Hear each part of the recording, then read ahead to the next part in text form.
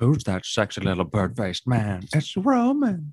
It's Roman. Who's got the biggest wiener in the land? It's Roman. It's Roman.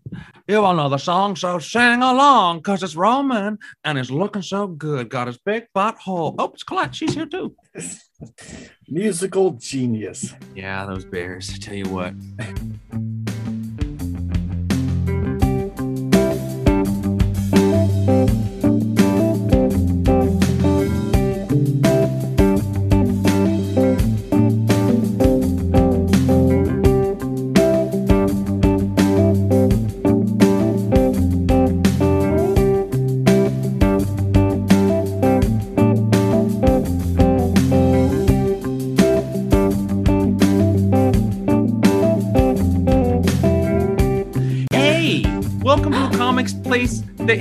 The Comics Place presents. Hey, welcome to Comics Place presents, a perfectly acceptable podcast, episode 5.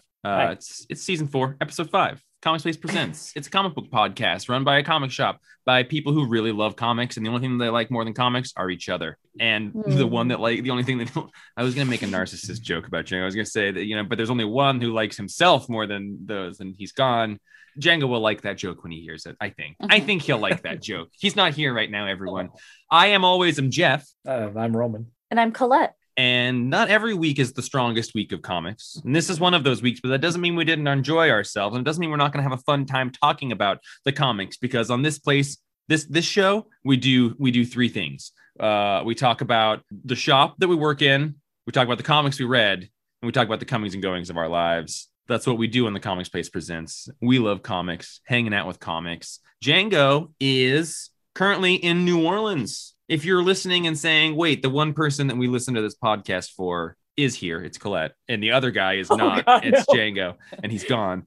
That's because New Orleans, family, Jazz Fest. He went and saw Death Cab for Cutie last night and disliked it so much he wasn't even able to finish the name. And then told me his feelings about it. I was about to say Django into Death Cab, and then he's at Jazz Fest. I think that there's just a bunch of bands playing all the time. The Red Hot Chili Peppers playing down there, so you probably just wander from building to building and see great bands like Death Cab for whatever. Is what he said. But I like that band a lot. Mm-hmm. We missed you, Django. Hope you're doing well. Everything's totally fine. Nothing bad has happened. Nothing has broken. Nobody had books go into their file totally incorrectly, where for no rhyme or reason things started pulling in an incorrect and less obvious way than when it pulls Vermilion for every single person. It's all totally fine, Django. It's totally cool, bud. We got you. The fire insurance is great. It covered everything. I was surprised that we were paying for that. Oh yeah, and there's been no tears. There's been no tears at all. I actually haven't cried yet. It's gonna happen, but I haven't. Oh, I'm a mess, man. I'm a mess. I love that he's gone. I feel so naked without him. Wait, Django's been gone? Free comic book day on Saturday. Django's got to be back for that, though, right? Oh yeah, he's got to be. Yeah. Okay, he'll be back for that. All right, sounds good. Well, on that note, we're going to talk about some comics this week. We're going to start off on what is, for me, kind of a high note, but we're going to talk about Amazing Spider-Man #1. We're going to talk about, #1 by Steve Ditko and Stan Lee. Sweet. Roman, no joke, because right now, we got to get serious for a second.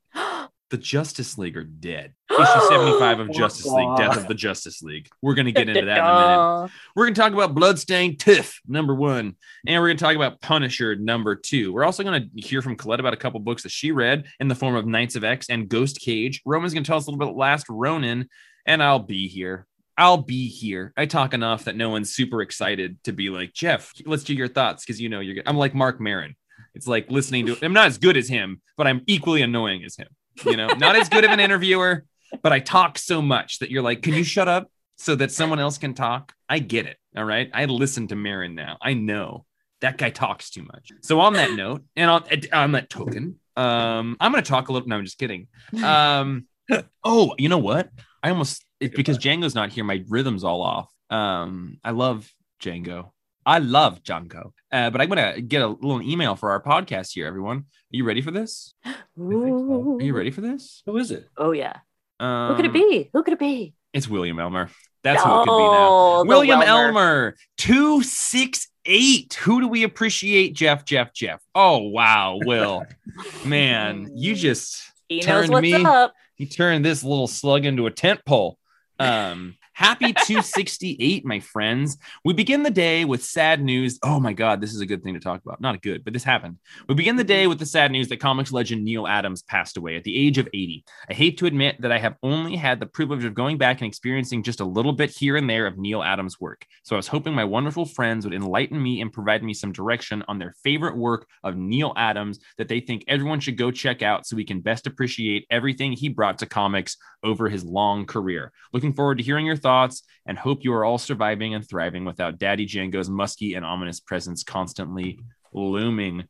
That is a very good question, Will. Thank you for bringing up the passing of Neal Adams. R.I.P. I think one of the prime, like really important foundational artists in all of comics. Would you agree? I would agree. I know Roman would agree. Yeah. I think we're all going to Google Neal Adams' name right now. Well, no, I'm just looking up the so Neal Adams did like the first like key comic that I sought out, or actually Jared gave it to me for like a pricey key comic was a Neal Adams cover that I loved. What was it? I didn't want to say the wrong issue number. It was Green Lantern 86. He got me 85 also, but it's the it's when they bucked the comics code and did the Speedy as an addict one. Yeah. But the 86 I think is actually a better cover than Speedy shooting up. It's this giant syringe and all these faces of drug abuse in the background, and I bet you were all about that.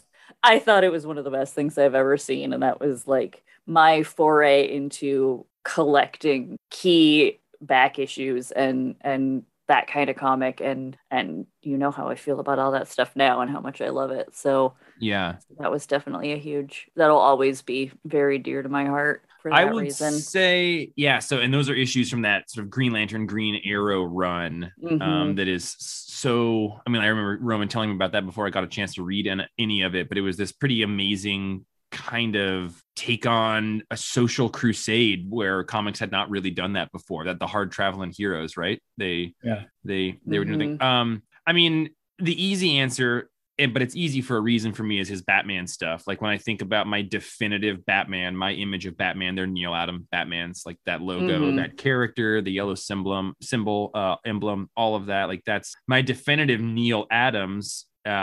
Roman, what is yours? Oh, there's a handful. You already said Batman, of course, and the hard traveling heroes stuff. There's one particular scene in one of those issues just where Hal Jordan's on the street, and I don't know if he's in Harlem or where he's at exactly, but this old black man just dresses him down in the street, and he's going on about, you serve the little blue men and defending white men and stuff. What about the black man? And it's a great speech. And Hal, in the last panel of it, Hal is just kind of like looking down at his feet going, shit, you're right. His run on Deadman in, I think it was Strange Adventures, that's still like the best Deadman story ever because it retells his origin and him hunting down his killer. Oh boy, there's so many. The Avengers, the Kree Skrull War. Yeah, his X-Men he did that whole thing, and part of that was Ant-Man shrinking down to go inside the Vision and fight the virus that's like destroying the Vision. And the whole issue was just like their take on Fantastic Voyage with the Avengers. Yeah, he, and he has interesting personal life. The older he got, like he was an advocate for like Hollow Earth theory, and the books that he would write and draw for the last like 10 or 11 years, like are a thing to behold because they are not good. They are like a slice of, good is such a weird, they're beautifully drawn and bizarrely drawn, but they are a slice of insanity that is so hard to describe. Like a rational person would have done an interest, like Batman Odyssey, the Superman one where he's fighting like Darkseid as an Egyptian god. He did another Batman Odyssey. He just did some very strange things in the last like 10 to 15 years of his career. But yeah, his early stuff is, absolutely incredible. Detective Comics. Yeah. Can I add actually one of my favorites of his is and I know it sounds goofy, but it's such an awesome story. Superman versus Muhammad Ali. Oh, I was going to actually recommend that as well. Because it's an iconic, if you want to get that's a piece of history for sure. Yeah, it's amazing. But yeah, it's interesting how Neal Adams was our friend and customer James Burke posted on Facebook just a write up of because he met Neal a few times. And a great little post he did where he mentioned that it's funny that Neal Adams, he was so into so many bizarre things personally, like the Hollow Earth stuff, but he was one of the first huge advocates for like creators' rights he was hugely influential in that. Yeah. Auteurs, you guys, they're the Ditkos of the world. That's what they're interesting brains. They can say some crazy stuff, but I also think you got to nourish them because they are some of the most amazing creators that are out there. On the topic of out there creators, Amazing Spider-Man #1 by Zeb Wells and the always out there John Romita Jr. We've got Colette Penketh, John Romita Jr.'s biggest fan, here with us, and we got a Spider-Man story. We got a Spider-Man story here. That's a joke. Colette really does not like John Romita Jr.'s art. I really like his art when it's good, and I really don't like it when it's not. And to me, there's a very clear division of that. I would say almost all of the stuff he did while he was at DC was in the latter camp. But he has, like amazing, his run with Straczynski on Spider-Man. I would put that in some of my definitive Spider-Man art. I really like it. I really liked his Avengers stuff with Bendis. I have nothing against his earlier stuff. Yeah. It's the last 8 years, 10 years. That I have a really hard time looking at. I felt like this was much closer to his previous Spider-Man stuff with still some of the trappings of his modern day stuff, which I think is also just some of the byproduct of getting older and knowing the shortcuts that you can take. I also believe he had an accident or something at some point. I forget. I'll look into that while Roman talks about his feelings on this, but I am very curious. Like, Roman, what did you think about this? I think they should just call it 895. Forget this #1 business. I like this more than I expected to because I've kind of been reading Amazing Spider-Man just obligatorily. I haven't really enjoyed it since Slott left. But I liked. I'm curious about the mystery. It actually got me. I was like, okay, what's going on here? I would have liked it more if it was a different artist, because I hate to be harsh to one of the comic book artist legends, and his father was a legend. His father is like one of the legendary Spider-Man artists. But yeah, I feel like he should have retired after that Bendis Avengers run, because there's just some faces in here where I'm just like, oh God, that's really bad.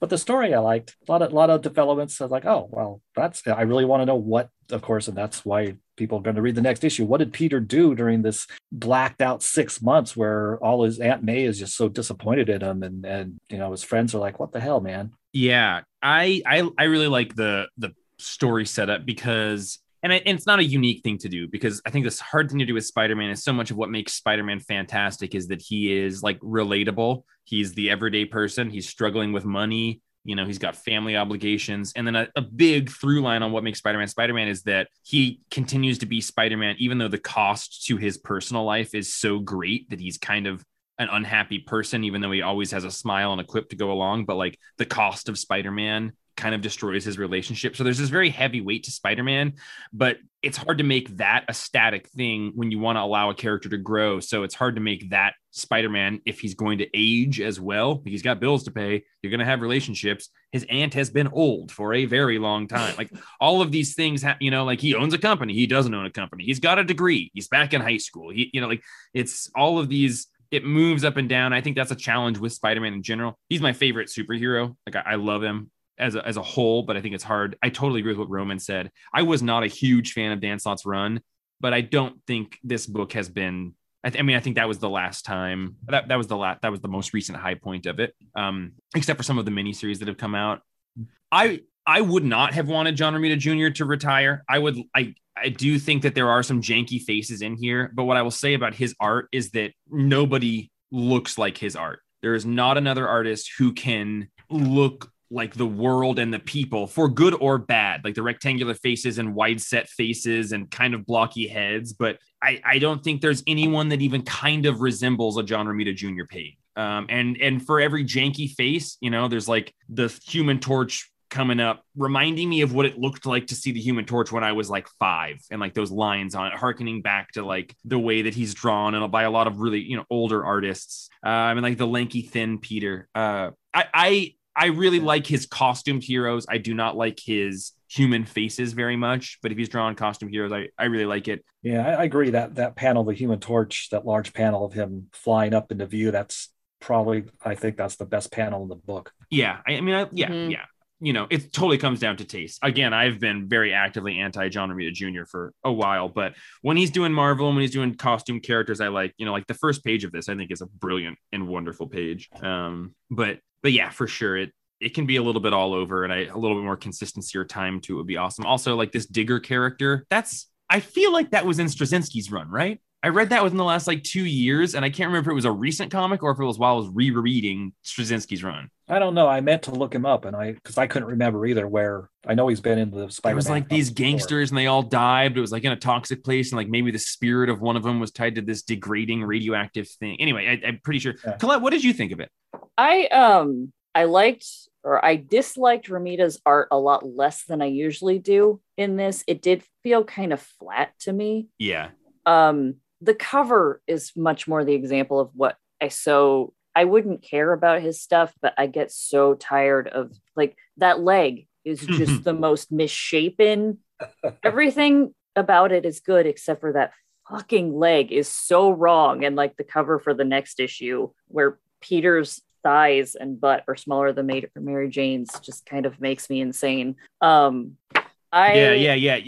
I do want to like echo a total agreement. Like his anatomy can be totally off at times. But in general, it's nice to hear that I'm supposed to be confused. I tap in mostly just for the podcast with Amazing Spider-Man. Like I love Peter and I love when he's in Avengers stories or stuff like that, but I've never been a big Amazing Spider-Man reader. And I felt so fucking lost in this. It was just very much it felt like it should be $8.95 and not a number one because I didn't get that it was supposed to be vague for everyone. I totally agree that like I didn't know if it was like, is this following up right on the end of that? You know, is this because of to Roman, like the Beyond Corporation? Is this, you know, because he was in the hospital for a long time for all of that arc, you know, I was just curious. Or was he gone because he was in the hospital or did he disappear or? No, they wrapped up that storyline and this opening scene where he's in the middle of a crater and no idea.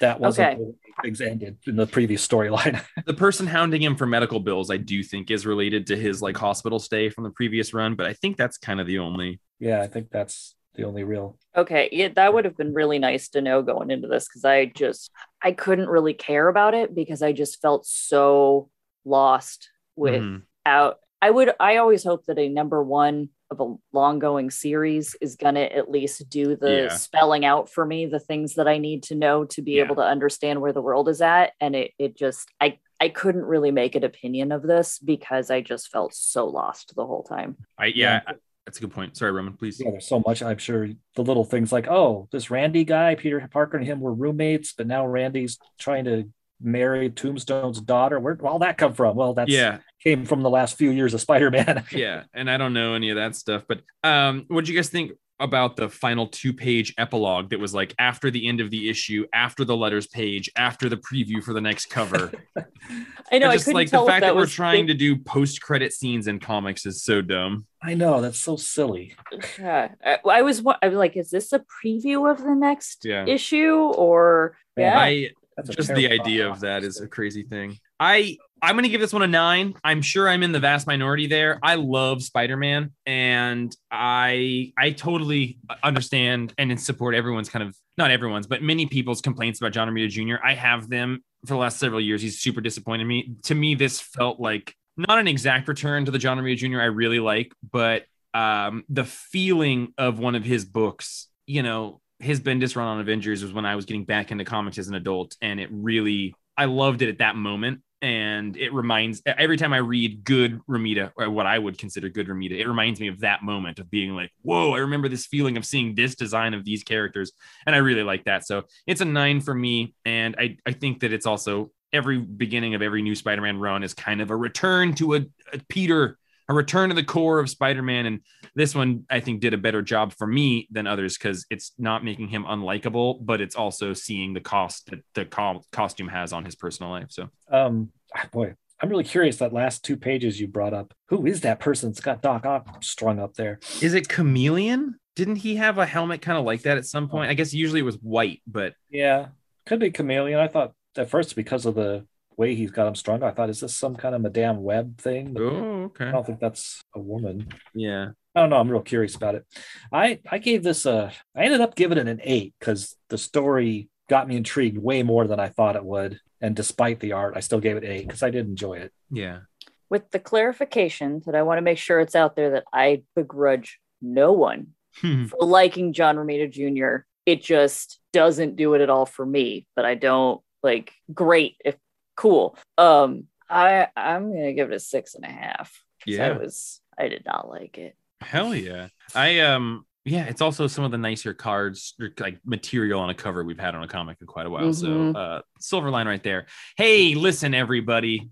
A moment of silence. That was it. That was the moment of silence for Justice League number 75, The Death of the Justice League. They're dead. They are so dead. You remember back in the 90s when they killed Superman? It was like on the cover of the newspaper and people were lined around the corner.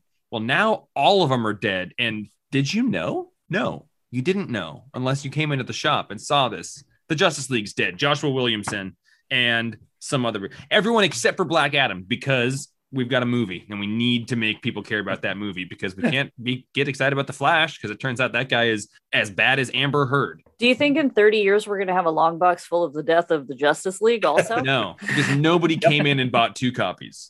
Yeah. Okay, let's talk about Death of the Justice League. Joshua Williamson and an artist that could have been, fuck man, if it was John Romita Jr. I know how to say that. Django's our Black Adam. Yeah, he is. He's the only one left. He'll survive us all and save us all. He sure will. What happened in this book, you guys? So this is the follow-up to Infinite Justice Frontier, League which Incarnate. then had Justice League Incarnate, and now is this. And it's this long-running Joshua Williamson plan to sort of try to follow up on a lot of things that Grant Morrison has introduced. What did you guys think? The Justice League are dead. Meh, it was okay. Yeah, it was just I just thought it was okay. I mean, yeah, they died as we expected from the cover. And there's, I don't even remember. Is there a mystery about who killed them? It's Pariah. Pariah's enchanted version of all the big baddies. The Great Darkness and Dark Side is there, and I read this. I read this when we first got our DC books in, so I honestly barely remember it at this point. I don't think it's just the amount of time that went by that caused you to not remember it, Colette. Yeah, I don't think so. It's not very good. I was excited to see Pariah back in a major way because I like that character design, if nothing else. I think there are some good bits to it, but I think I'm comfortable now. Like I read this and then I read Dark Knights of Steel. And I love the elements and the blocks and the plot structure that Joshua Williamson is playing with and always trying to get at. Infinite Frontier, Justice League Incarnate are clearly follow-ups from Morrison stuff, like the multiversity maps there, following up on multiversity, talks about the bleed, the final crisis. He's very in that school. I feel bad to so constantly compare him to Morrison and then have it be so clearly but he's not nearly as good at writing dialogue. To go from this to Dark Knights of Steel was every page of this, listening to people talk, personally for me, was like a chore to hear their interactions. It was not natural dialogue. It wasn't fun. It was just I think he's a good plotter. I think he would be a great editor. But his dialogue falls so flat and is burdensome to me and just not good. And this art, man, I would so much rather have John Romita Jr. art than this, which is just I would rather a thing feel unique than this, which feels it's very flat. It's very, it's just an artist that I don't even know who the artist is. It looks like a ton of DC house style artists right now, just lesser than Rafa Brian Sandoval. Hitch. Yeah. It's like a mix between Jorge Jimenez and Brian Hitch to me, which is super uninspired and, not to just shit on it. I give it a 6.5. It's fine. All I have to say, I'm still very excited for Dark Crisis. I love every Crisis. I love when they make a threat to the DC universe. It usually harkens back to some like Kirby ideas. I love the pantheon of creators who have been involved on Crises. Like I love all of that stuff. But and I'm very excited to see where Dark Crisis is going to go, because I think they're going to have a much higher caliber artist on it, and this is a prelude to it. But this one, I got the book in my hands, you guys, and I was like, oh, we don't have enough of this. This is like beautiful. This feels good. I got online, I ordered 15 more, and then I sat down and read it, and I was like, well, didn't need to order 15 more of that. Like I was like, oh shit, man, they got me. But that's me raining on it.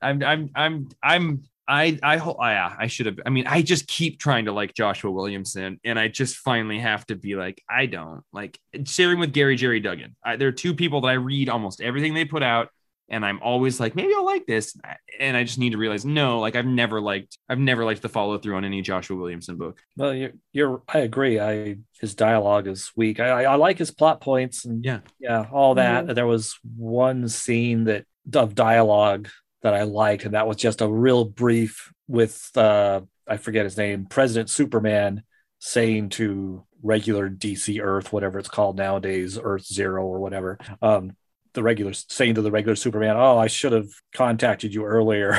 And I was like, yeah, I want to see the two coolest Supermen team up.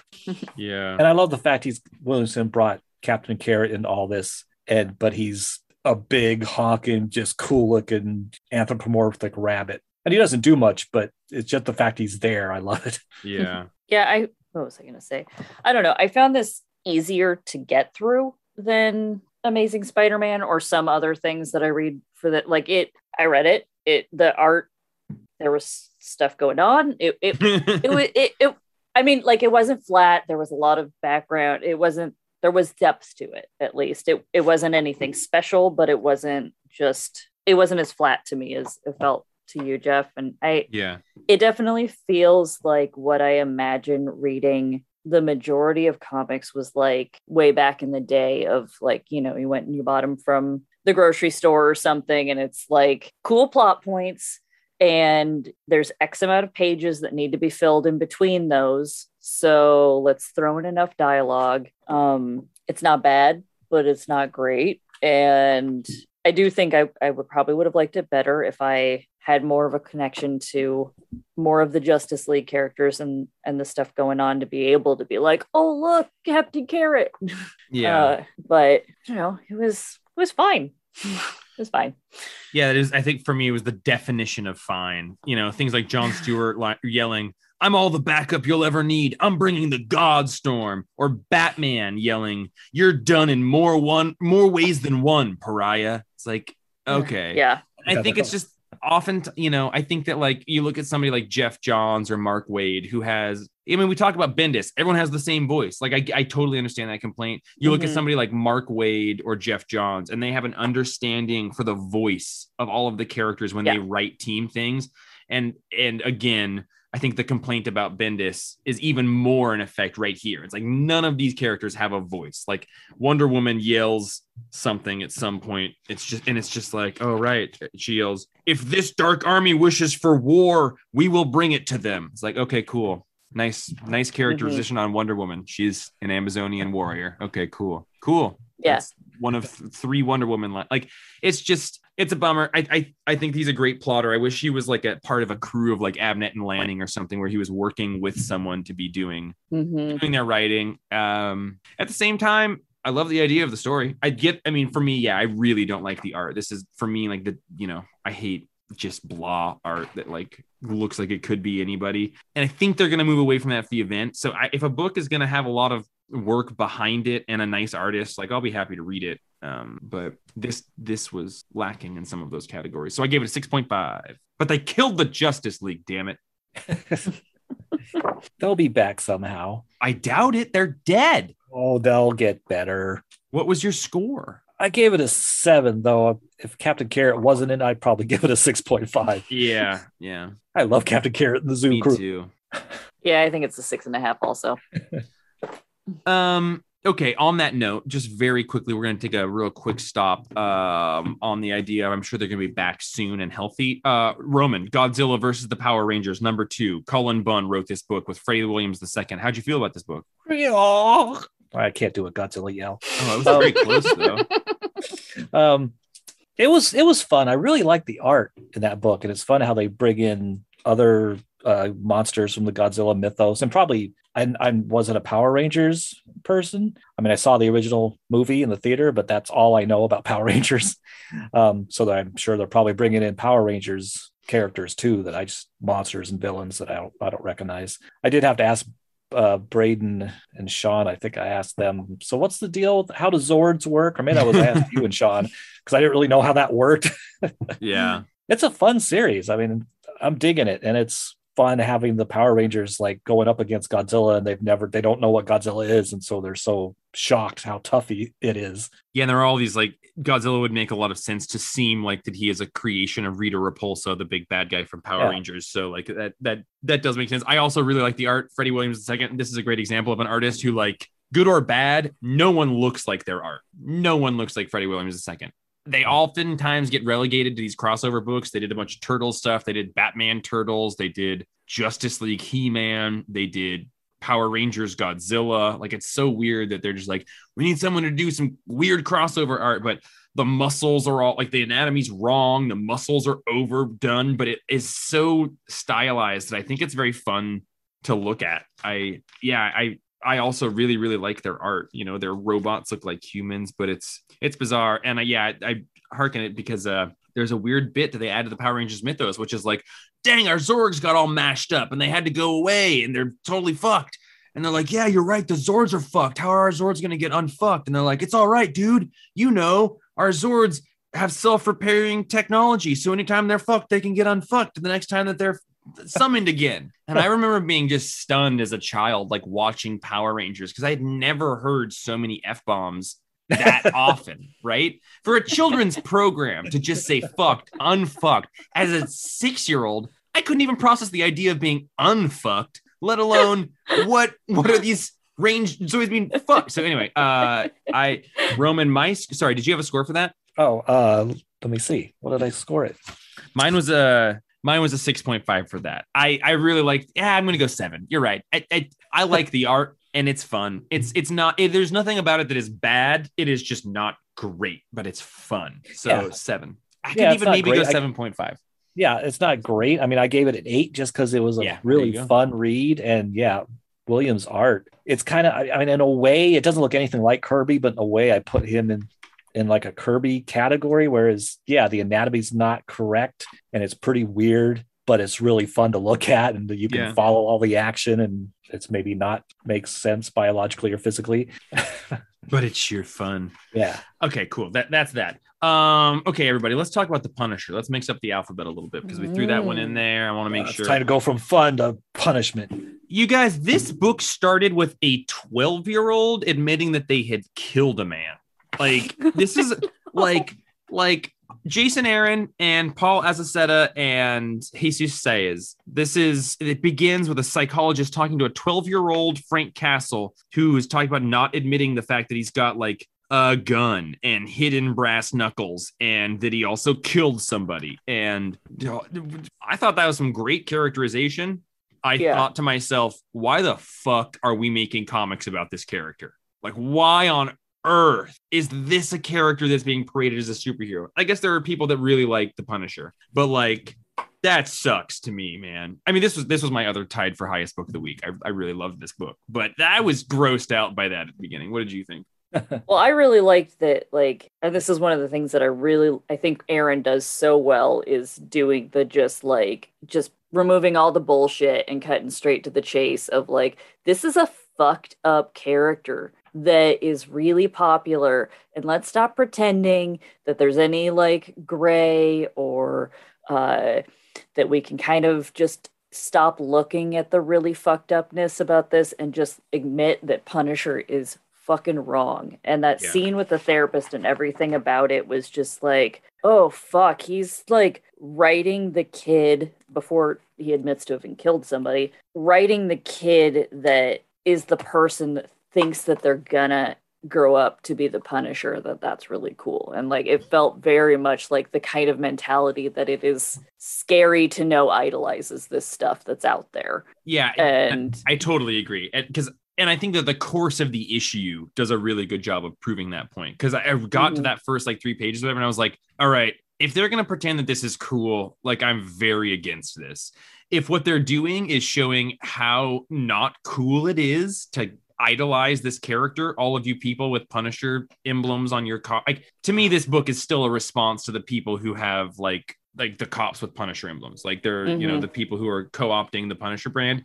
So I think that throughout the course of this issue, they kind of clarify that, yeah, if that's the way that you are, you're a murderer, you're a sociopathic murderer. And like, and they go on, you know, they kind of clarify that throughout the course of the issue. But at the beginning, I was like, okay, Jason Aaron, like, I love you, but if you're going to try and tell me that it's cool to be this character, then I'm grossed out. Yeah, see, I read that and I felt like I was back in Southern Bastards or something, where it's just this like, oh, we're going to talk about how fucked up this world and this mentality kind of is, and pull away the curtain. But no, I like that. I don't have a lot of faith in the people who already grandize the Punisher. And so, you know, it's a really, I think that it's probably not a good thing that this character exists, whether we've gotten good stories out of it or not. Like I would say it's I don't know. Fuck me. I don't know. Ignore that. But I would say there's maybe an argument to be made that this character does more bad than good. But whatever. I mean,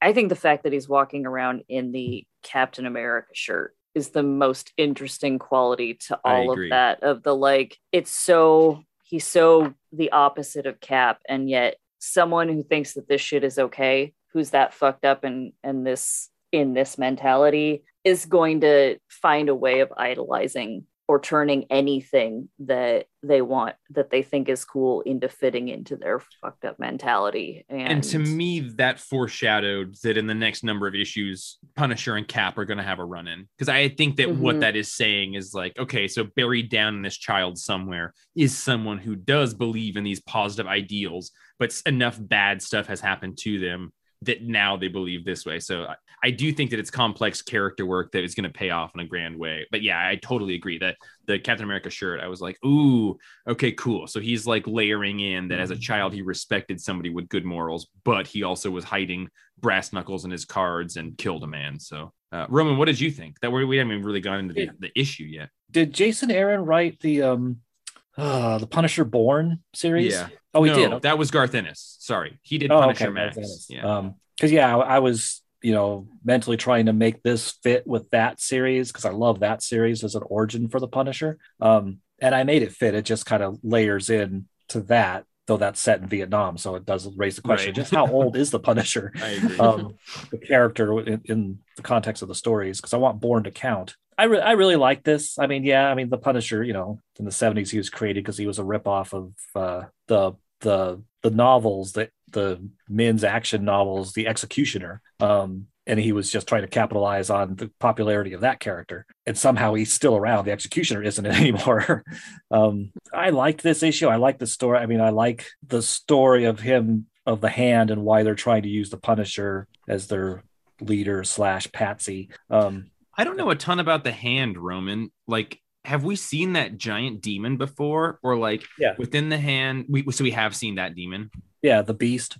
Yeah. Okay. Yeah, I forget. I think because it possessed Daredevil? I think we've seen it in Daredevil and probably some Elektra stories or wherever else the Hand has shown up. And, the Hand is just, well, actually, no, Frank Miller invented them in Daredevil. They were, because they were the inspiration for the Foot in Teenage Mutant Ninja Turtles. And we've seen that Beast before, which I'm always curious. So is this Beast, is it a form of Mephisto? How's it, or a different demon, or what? I really like its character design and the art with it. Yeah. Great art. I love the fact Ares is his acolytes, the way the one acolyte hid his weapon. That was all really well done. Yeah. I am curious in the future because Marvel, the main reason they did this, I think, was to change the Punisher symbol to now the Hand Beast symbol. And I am curious, like in a couple of years, so are some of these chuds out there that think the Punisher is like the ultimate hero, are they going to start wearing this modified Punisher Beast symbol?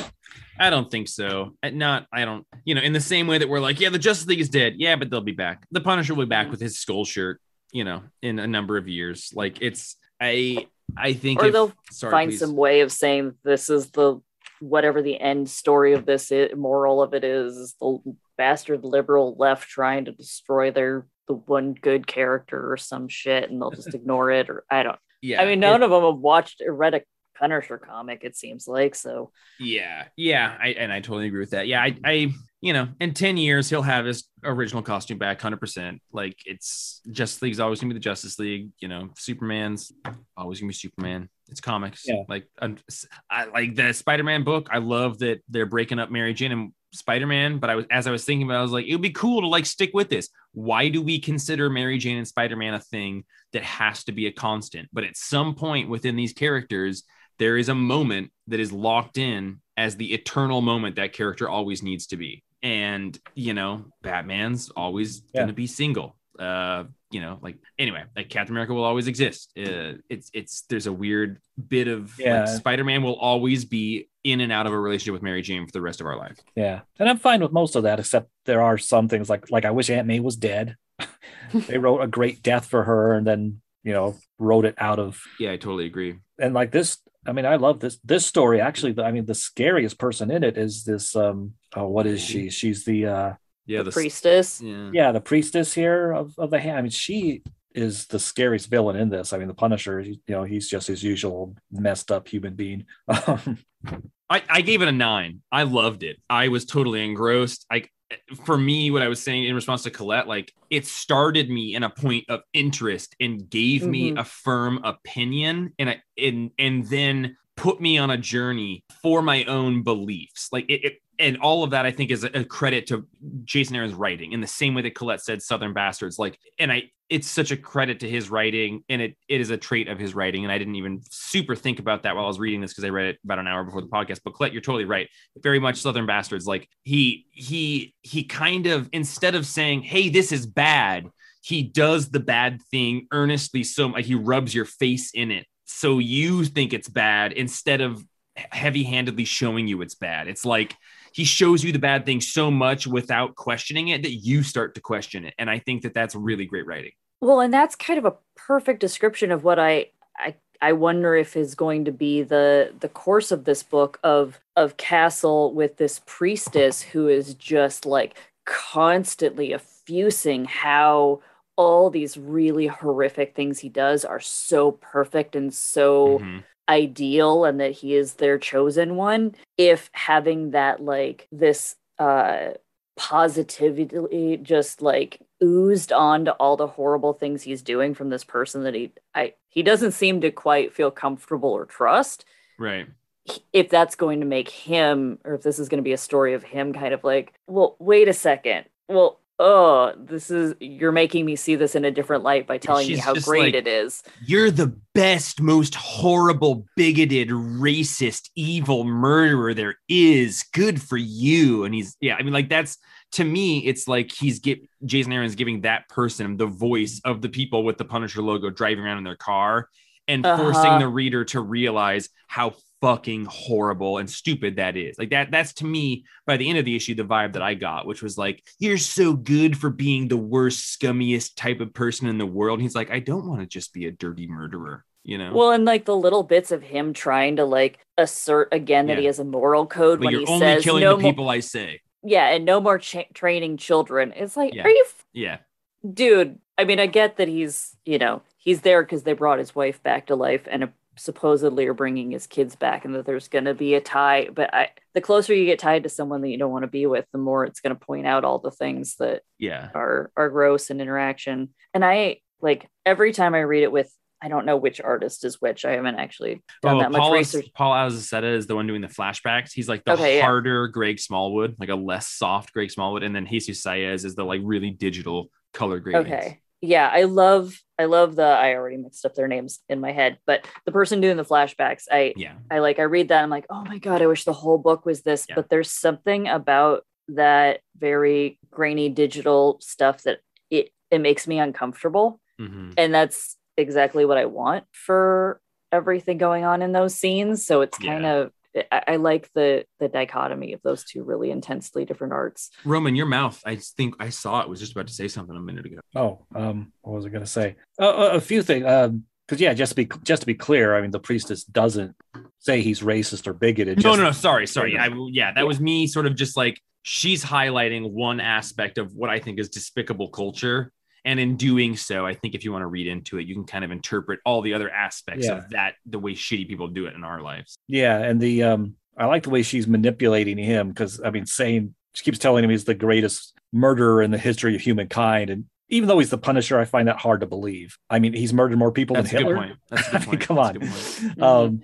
He's had his more hands involved in the murdering, though. And I think that's with the hand, because they're so direct. And she's like, nothing is more beautiful, like the painting of Starry Night, like when you have a machine gun in your hand and blood is flying all around you. Like that's the, because I think on some level, whatever, you know. And it's really well done. And the thing with his wife, when she finds out that no, the kids aren't coming back, that wasn't part of the deal that Frank made with them. And I think Frank's just lying to her, saying that, well, yeah, the kids, because he's trying to figure out, well, they'll be here soon. But she's going to start freaking out on him, realizing how horrible things are and the children are gone. I mean, I assume this is going to wrap up with, of course, Frank turning against the hand and trying to destroy them. And then he'll team up with Daredevil and blah, blah, blah. Sure. But yeah, I really enjoyed this issue. I gave it a 9. This and Newburn were my favorite comics this week. Sorry, Colette, what's your score? And then we got to transition into a Cockburn conversation. I'm going to give it an 8.5. I love it. I'm not reading Cockburn, but the two of you are reading it. Django's reading it. I genuinely think we've talked about every issue on this podcast, but it seems like every issue is one of the best issues that came out that week. So please, you two, tell me how it's going. This is the first one in quite a while where it hasn't been a just kind of a standalone little story, a little mystery that Newburn's had to unfold. This has got a lot more history on his assistant, whose name is escaping me at the moment. And it's definitely leading into a lot of future issues, problems, I should say, not issues. That I don't know how many physical issues this is going to lead into, but I'm excited to have a Newburn mystery where I leave the end of the issue going, "Ooh, what's going to happen?" Yeah. This issue surprised me because I guess I wasn't expecting a kind of a deep dive into Angie. Her name's Angie. Angie, thank you. Into Angie's background, and quote unquote origin, I guess. And it's really, and it's as every issue has been, it's really well done. The characters all very distinctive, their own voices and motivations and weaknesses. Oh man, this fellow cop, she's trying to help and everything. And geez, it's just so sad watching this guy, his descent. Yeah. I even like I guess I usually like the backup story too. This one I liked a little bit more than some of the other backup stories. Yeah, I'm really liking this backup story too. The backup stories don't tie into the main story at all, I think. At least I mean, who knows? Yeah, as time goes on, but yeah, I don't think they will. But it's cool to see just these other kind of weird mysteries just thrown in the back. I love a mystery. Yeah. This one, and it surprised me too. I mean, Newburn's he's in this issue like for one or two panels, but he doesn't have any dialogue. I think he's just, the weak cop whose name I forget. There's a door half open and he sees Newburn in there with Angie talking to, I don't know who they're talking to. Probably the medical examiner or something. It's Newburn's back. It's all about Angie and this cop with the gambling problem. And I really like how this spells out her mentality and motivations. Like, she just really loves puzzles and figuring things out. And the best job she could think of where she could do that would be to be a detective. And that didn't work out. And so her finding Newburn is great. And then there's this other cop that who knows what his motivation to getting into being a cop was, but it's clearly not really the field he should be in. And he's getting this gambling problem and his connection to this. The fact that an Albano was trying to be a cop at one point too, with all of them, is just asking for trouble, clearly. But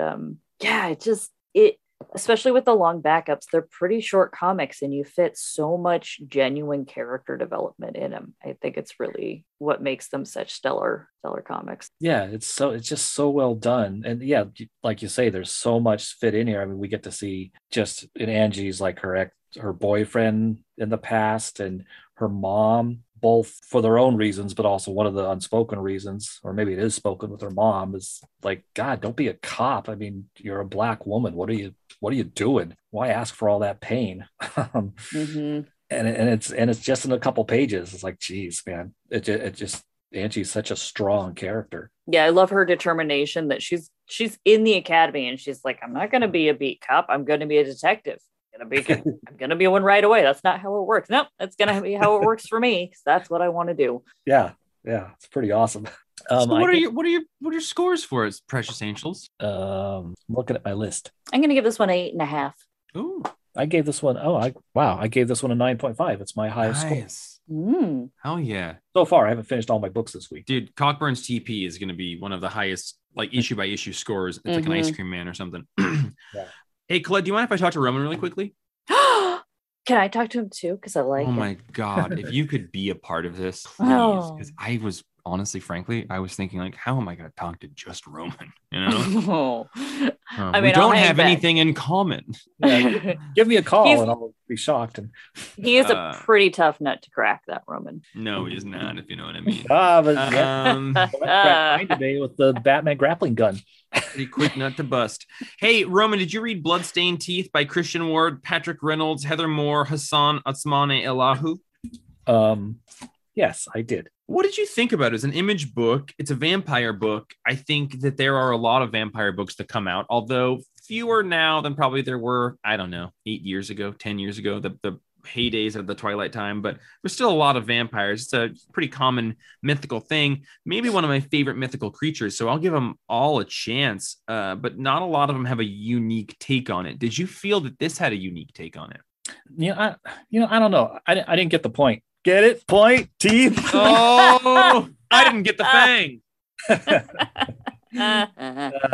Thank you. I gave it a shot because when I flipped it open, I was just like, oh, wow, the colors are really cool. The art's really unique. Yeah. And then the very first page, the setup for it, I was like, well, okay, that's a pretty cool setup that there's basically vampires. The firstborn vampires are the 1%, and they secretly rule the world, and sometimes not so secretly. And then Sips are those that they turn, and they're just vicious, unsatisfiable killers. And the firstborn don't like them. So I was like, okay, well, that's a nice little class division setup now that parallels our modern world in a lot of ways. Yeah. Plus, it's got really cool art. So, and they did some other interesting things to parallel our, like they, try to bring in like Twitter and online stuff about like, like the person who's like, well, yeah. Okay, so I guess my question is, our main character in this, is he a first generation? I think he is, but he's different. There was something in here. Now I gotta find it that I think answered that question directly. My ambiguity is, so the firstborns can turn people, and those are the Sips. Can the Sips turn people? I don't think they can. Okay, so then he would therefore not be a Sip, but he is a. So then I was thinking, okay, well, how did the firstborns get here then? They've always been around. If you go by, is it Donny Cates' Redneck? The original vampire, the first one was because of Cain and Abel. It was biblical. So I like that very much. We'll have to check with Christian Ward if he's following in Donny Cates' Redneck lore. But yeah, our main character, Atticus Sloan, is a firstborn because his familiar is a Sip that he uses as a familiar, which is unusual, I guess. And he allows himself to be hired to turn other people into vampires for money. Yeah. And that's why he sees like somebody who's like, oh, these newborns now they're on Twitter doing a live feed. And it's like, oh, funny, like a live feed. Like you mentioned, I thought that was very clever because right after he turns this woman who's paid him to bite her, the first thing she does is starts posting about hashtag Fang Life and all this like a live feed of her killing someone. And he's just like, what the hell? Because I guess part of the deal is if you pay a vampire to do this to you, you're not supposed to post it all over the internet because it's supposed to be a secret thing. And he's just disgusted with the stupid humans nowadays that do this kind of stuff, but it causes him a lot of problems. Yeah, she's basically outed him. I think for a vampire story, it was a pretty unique one. I think the art is awesome for the colors and I really liked it, but the more I got through it, the more it started to just feel like all of these were like photo captured pictures of people with an art filter put on it. Like a lot of the faces don't seem to match the emotion and just seem to be like, I don't know. I wonder if these are all hand drawn. I hope they are, and I'm wrong, but it doesn't seems like a lot of like, oh, I think that's a picture of Kurt Cobain's face with a filter on it, or like, really? His familiar reminded me a lot of Kurt Cobain. I can see that, and some other ones, but I would love to know about what the art style was. It's a unique art style, and again, I like unique art styles. I would rather this than a boring one. And the colors and the art of it is what got me into it. By the end of it, though, I started to question, like, what is this? It got me through the whole thing. I liked it more than I thought I would. Again, like a vampire story nowadays, there's a good chance it's going to feel pretty rote, and this one didn't. So I thought that the way that they combined historic, like classical, modern, like vampire stuff with modern takes was really, really good. And the way that they have like Vampire Stoker, he was like, yeah, I created vampires as a myth so that we could hide among them, like, embed truth in fact. Like, all of that's very good. And I like the way that they kind of modernize stuff, but the main hook at the end of like, you've got to go kill all of your vampire children. I was like, okay, I don't know if I like anyone in this book enough to want to read that journey. That one got me. I'm in for the ride. Okay, hell yeah. And I like, there's something about the art style and the coloring that reminds me of it's kind of reminiscent of 80s independent. Oh yeah, I can see that. Titles that speaks to something in me. And I like the little parts like, oh, at first I thought he was just Brother Stoker. I thought, oh, he's just named after Bram Stoker. But no, this is actually Bram Stoker, because I realized, oh, well, wait, look at his face. And that's Bram Stoker's. And Mr. Kinski, the guy. Klaus Kinski that played Nosferatu. Mm-hmm. I like little things like that. I do too, yeah. I gave it a 7.5. Pretty good comic. I thought it was unique. The voice was very unique. And I thought that, especially for like someone who has historically been an artist, I think that this is their second book that I know of them writing. It's a pretty well written comic. It doesn't have a lot of the trappings that like artist turn writer has or novelist turn writer has. Yeah. What was their first book again? Oh, that was that like Tommy Gun Wizards or something, like Machine Gun Wizards or something. We read the first issue on the podcast years ago. I gave it an 8. Yeah, pretty close scores. Hey, Colette. Hey. Can Roman and I ask you some questions? Yes. Sure. Can I ask you if one of you can throw your copy of their comic in my file when you bring it back to the shop? Because I think we might have sold out. I didn't get to read it. I think it sounds interesting. Yeah, it was at least interesting for sure. Wait, the bloodstained teeth? Yeah. Oh, okay. I like me some vampires. Me too. Yeah. I read a lot of Anne Rice back in the day. Oh my God, I loved Interview with a Vampire. Did you see that Lestat, the Last Vampire? Or Lestat, the first the comic we have upstairs? I did. I was the one that bought those off of a lady. God, I love that comic. Colette, Roman, do you want to take the reins first? I know we both have issues to ask Colette about that she read that we didn't read. You guys have issues? No. Like me saying I have issues. That's just like the most Roman, do you remember what your book to ask her about was? Wait, what'd you say? What?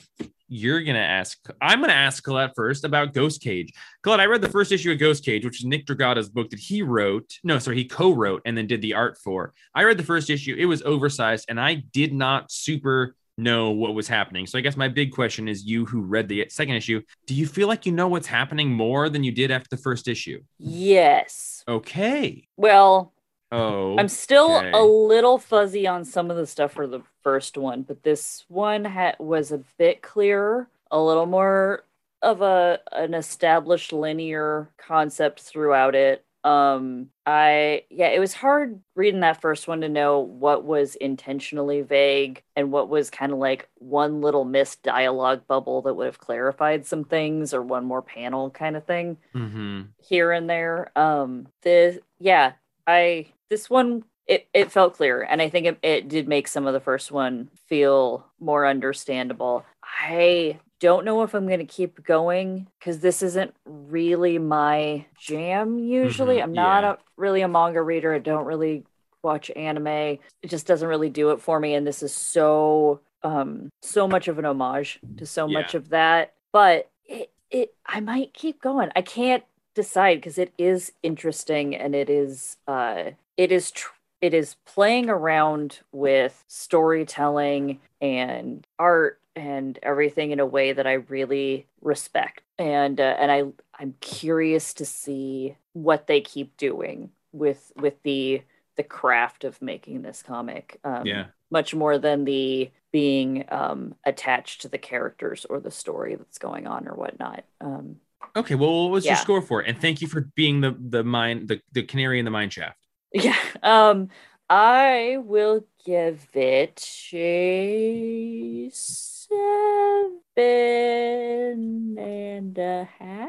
Okay, I guess. Dig it. Yeah. One of these days, I'm going to actually come up with my scores before we do the show, and not in the moment that I have to give them. I created a very definitive division between 8 and 8.5, and it only worked against me because now it's either a 7.5 or an 8.5. And it's like, yeah. So anyway, Roman, I think you had some questions for the madam. I did. You read Coco. You read, I forgot the name of the title, that new Knights of X. Yes, Knights of X. I was going to say King X. What is it called?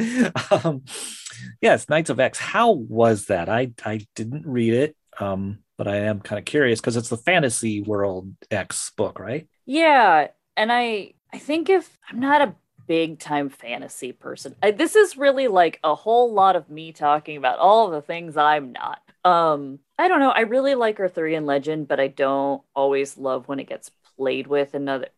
It's hit and miss for me when Arthurian stuff gets thrown in, and I halfway through this, I started like, wait, no, don't look at this as being a part of the X books. Mm-hmm. Just read it as a fantasy story that happens to have Krakoan stuff mixed in. And it, I think, took a little of the pressure off of me to want to like it in the way that I keep wanting to like more of the X books than I actually do. It was fine. Is it it's not teeny anymore, is it? It is. Is it? Okay. Yeah. I think that's why I didn't read it. Oh, Steve Orlando is now doing Marauders. Yeah. I'm often not a fan of hers. I mean, she's okay, but she doesn't do it for me a lot of times. Is it basically a continuation of Excalibur? And so I had dropped off of Excalibur, so I had no idea what was going on. I think it is, and it isn't. It's basically the same team. I guess they're all stuck in Otherworld right now. Most of the team wasn't, though. Just Betsy was stuck in Otherworld, but she meets up with Merlin's daughter, whose name I can't remember at the moment, which I should, who's in support of all the mutants. And she's like, well, there's no gate. And she's like, well, I can't give you a gate, but I can give you a quest, and you can go and collect up your knights for your quest. And so Betsy gets magically sent back to Krakoa, and most of the team from Excalibur gets summoned to her, and they're all like, yeah, we'll go help you. And then they get sent off on a quest. But there's some like little things like Shogo's been super lethargic since coming back, and so Julie's like, all right, I guess we gotta go because he's dreaming of this place. And but then because magic is mean, it leaves Jubilee behind and just brings Shogo as a dragon. And I don't know, I always feel like Tini Howard books I end up liking less than I should, because they're always close to what I want them to be, but there's just enough things that I don't like that it kind of taints the things that I want to like. Does that make sense? Mm-hmm. Yeah, totally. Yeah. Colette, what was your score for it? Because I have a surprise that might not work well for us after. Oh, okay. 6.5. Okay. Guys, I have not talked to Django at all today. Bingo! Thinks we recorded the podcast a couple of days ago, and it is several hours ahead in New Orleans right now. Do you think we should try and call him and see if he can give us a buckshot? He might not even answer. It might be midnight or 1 o'clock over like there. 11:30 or midnight there. It's either midnight. It might be 1 o'clock. Let's see. So he's maybe getting ready to go to bed. Maybe. Yeah. Hey, buddy. Hey, Django, you got 90 seconds. Buckshot, go. Oh God. I read one comic this week, and it was the Santa Claus one that needed more word balloons. It needed so many more word balloons. It was all just the Aftershock one. The Aftershock one. Yeah, hey, I don't remember the title. Hey, Django, could you turn your jazz down? Okay, yeah. Okay, I turned it way down. You got 40 seconds left on the clock here, bud. Okay. That comic was okay. I would say A-okay. Okay. I would give it seven maximum. Okay, that's pretty good. And okay. For the other 20 seconds or so, do you want to listen to a band called Lettuce?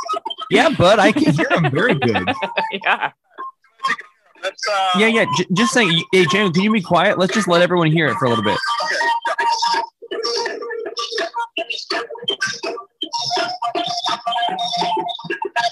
Oh, yeah. Django, I love that. And this audio is phenomenal, buddy. I can't wait for you. Yo, the show is going great. Your show is going great. I'm excited for you to hear the podcast. We'll talk to you soon. All right, buddy. Bye. Bye, everybody. Bye. Exactly where you'd expect him to be. He answered by the second ring in a show that was clearly very loud. That's a man who never confuses the vibration in his butt for the vibration in his pocket. Podcast gold. Podcast gold. So the aftershock, beautiful audio on my end. Yeah. Oh, it was bad for me too. I heard what you heard. Yeah. I think everyone will like it though, because God damn it, do we all miss Django? We do. Mm-hmm. God, we love the guy. Well, on that note, during a live show. Oh, he probably was like, it's 10 o'clock. Jeff's probably trying to do something really important for the store and it's broken and I've somehow broken everything and Jeff can't do it. And if I don't answer this right now, I will fucked up, we call each other in emergencies a lot. I also, like we talked about before the podcast today, Django or Roman, I just call people, because I like human interaction. I don't know. I prefer it to a text. I like to jazz music it up, do a little dance on the floor. Hey, Jeffrey. Yeah, what's up? Did you have any comics that you wanted questions asked to you about? That's really nice of you to ask. God, I just do this so much. I assume everyone's tired of my voice. I read Thor 24/750. I liked the framing device that Donny Cates did, which was the send off of Odin. And there's a bunch of small stories in the middle of it. I don't necessarily love if every 25 to 50 episodes we need to do a giant sort of anthology piece where a bunch of different people are, telling stories. But I think that they actually wove it in pretty well. And the beginning and the end are probably close to the total page count of what a Thor issue would have been. And I think that it was good. And then on top of that, you got some Walter Simonson, some Olivier Coipé Straczynski with art by Olivier Coipé. I think I like J. Michael Straczynski's writing more than I think that I do. I liked their Spider-Man run. I liked their Thor run. I liked when they cropped back up doing Thor here. And then the cliffhanger is very fun. And I'm not going to spoil it for anybody, but it's like, that's that Donny Cates fun, big stuff that makes me want to read more. And then I also read Hulk Grand Design Madness. So this is the second issue in this two-parter. Mostly because one of my best friends in the entire world is an expert on all things Hulk. And I don't know anything about the Hulk really outside of two different runs that I've read. So I read this just to kind of know what it's like to be in Roman's head. And I was astounded by how many what feel like bad comics runs there have been in the Hulk, man. He's the Hulk. He's not the Hulk. He's the Hulk. He's not the Hulk. He's the Hulk. That little kid that didn't die originally, his sidekick is the Hulk. He's not the Hulk. He's the Hulk. He's not the Hulk. He's married. They're dead. Now Banner's the Hulk again. Like, it's crazy. There are teams and organizations I never even knew existed with horrible names like Omnibus and Annihilation and Anthem and just terrible organization names. And I just don't know when they happened. But then at the same time, there's really cool stuff that I know happened in the Peter David run that I can pick out. I'm like, oh, well, that's actually really awesome. I think Sorry, go ahead. I was going to say, I think more. So I think that the X-Men one is fantastic because it's actually this great look at the history of X-Men, like an encyclopedia. This one actually does it quickly. They do it in 2 issues. It was fast. It didn't take a ton of time to go through it. And it really raised the point of just how bonkers the Hulk's history is. Also, the art sort of changes throughout it to sort of mimic the time that the stories are coming out. I really liked that. I think that Piskor is probably my favorite cartoonist in the Cartoonist Kayfabe group, but I think that Jim Rugg is my favorite producer, and he can put these advertisements and these fun interchanges into the pages of these books that make it a really fun thing to be reading. Like, you're seeing covers of comics throughout it. And some comics history as well. The Heroes Reborn bit was great, and it just made me think about Roman the whole time, and I loved that. And I just loved thinking about that. Genuinely, one of my favorite people loves all of these stories, and I was just sort of like every page I was just like, what would it have been like to be reading this story? And but by panel, it just is jumping so drastically. So you're only getting snapshots of it. I'm sure it all makes sense as you read the whole thing, but in this one, you're just like, wait, what? And that's nuts. So I gave Thor a 7.5, and I gave that one, the Hulk book, an 8.5. Those were two that I did. Yeah. So it sounds like the Hulk had a little bit or a little bit more of a flow to the actual reading of it than the first issue did.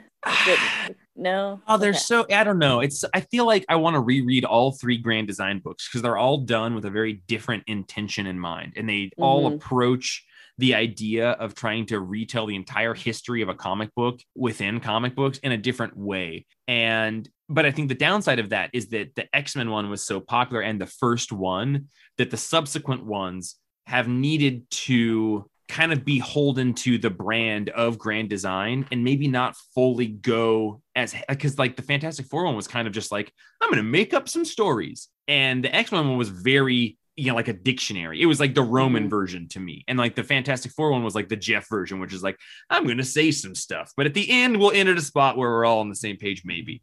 And then this one, I think, threaded the needle pretty well. But what I think that this one did was like the package of it, like the Steve Lieber of it all was very, very good. It was well put together, well designed. I think maybe better than all of them. So they all have a different thing.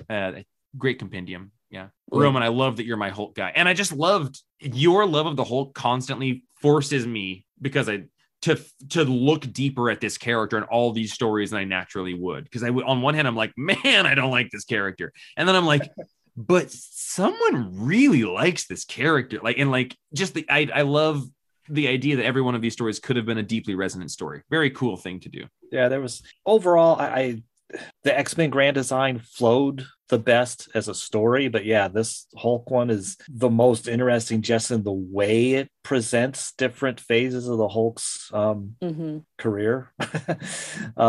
Cool artistic interpretations. And I do have to add, thanks for all that, Jeff, but I do have to add, this reminded me of quite a few stories I'd forgotten, and definitely don't love every Hulk story. I was just thinking, like, man, there was probably a year and a half here where it was a real bummer to pick up your Hulk copy every month. Yeah. One of the low points that this reminded me is like, oh yeah, there was that time that for reasons Banner was like Savage Banner.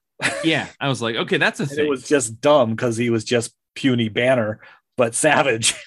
But also, like, it's like almost Degrassi Days of Our Lives-esque, like, yeah, well, their consciousness was split and he was living in the gray consciousness at this point, but his other consciousness had a wife, but then they broke up, but then she got together with his best buddy sidekick, and then she died, releasing this consciousness. You're like, whoa, this is like Friends.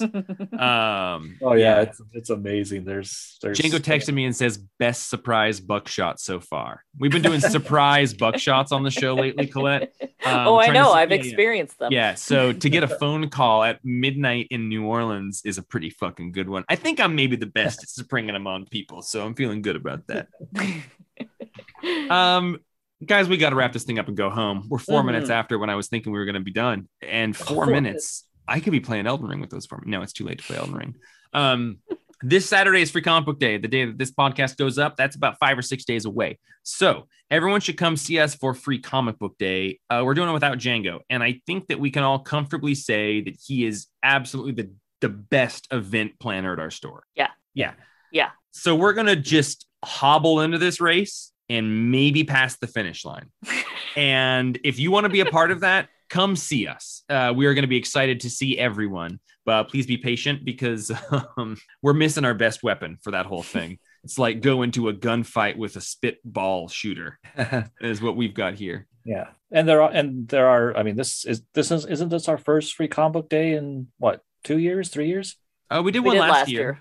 Oh, we did? Yep. Yeah, it was in August, I think. they did it later than usual. Well, yeah. Well, what are some of the important things people need to know for attendance of this one? We are limiting the number of people in the store at a time, so there will be a line. We're doing that like last year, which was really successful, and people did not have to wait outside actually very long to be in there. Mm-hmm. Make sure you bring your proof of vaccination. Even if you're on the list, it will be faster to get in if you can just show it right at the door. We will have 100%. The list, though, absolutely ready. Bring your lovely self and your patients, and we're going to have a lot of great free comics for you. We buy a lot of them so that we can give them to you because we love you. And we're going to have some bundles on sale. We're going to have some used and sale trade paperbacks extra discounted for you. And Sunday, if you want to come back, we're going to have a back issue sale on that plethora of fantastic older back issues that we've got. And it's Saturday, Free Comic Book Day. We're going to be doing hardcore the spirit of Free Comic Book Day, which is getting kids and people that haven't come into the store some free comics to get in there. And then we're going to be doing a much larger sale for our customer appreciation party, which is a number of months after Free Comic Book Day. But that is the one where it's going to be, hey, get a bunch of really, really, really cheap stuff and a bunch of fun things. But this one, we're just really excited to get a bunch of faces in there and spread a love of comics to people who maybe don't experience. So tell your friends about it. Tell them to come down. We will be having fun. Tony's Coffee is going to be having a bunch of coffee out front for us. And Colette and I are going to meet in the next couple of days to plan it because we're scared. We're scared because we're just like bad little kids. We're just bad little kids, and mommy and daddy are gone in the form of our big omni-parent Django. So we're just going to try and handle it. You can send us an email at jeff@thecomicsplace.com like Will does every week. A huge thank you to Will and a huge thank you to our editor, Andrew Carlson, friend of the show, who does a great job of taking this mess every week and packaging it into a thing that we can send out into the world. So thank you to both of you. If you want to be a regular contributor to this show, all you have to do is start regularly contributing. We've gotten emails. I love it. You can send one every single week. You could send one once a month, or you could call us. You could record a voice memo on your phone. You know, we all have that voice memo app. Hit record a question, and then attach it as an email to jeff@thecomicsplace.com. That would be awesome. Tell your friends about this podcast, or just better than that, bring your friends into the comic shop and hang out with us. You know, it's the Comics Place Presents. We're just your sort of mobile comic shop on the go. Don't have a comic shop? Let us be that for you. I don't think we do that thing where Django asks a question. So I don't know. Like, we're probably just okay to leave, right? Sure. I didn't think of any questions. What do you think the name of the band Django was listening to was? I think it was Obtuse Caboose. He said it, but I couldn't understand him. Yeah. I thought he said lettuce, and that sounds like something I could have completely heard wrong, or absolutely the name of a band that Django is listening to in New Orleans. So I say Obtuse Caboose, you say lettuce. I said the Levanet. The Levanet? Or Levant. You know, that region over there in the Middle East. Lebanon? No. Never mind. Let's get out of this. I'll see you next week. Goodbye.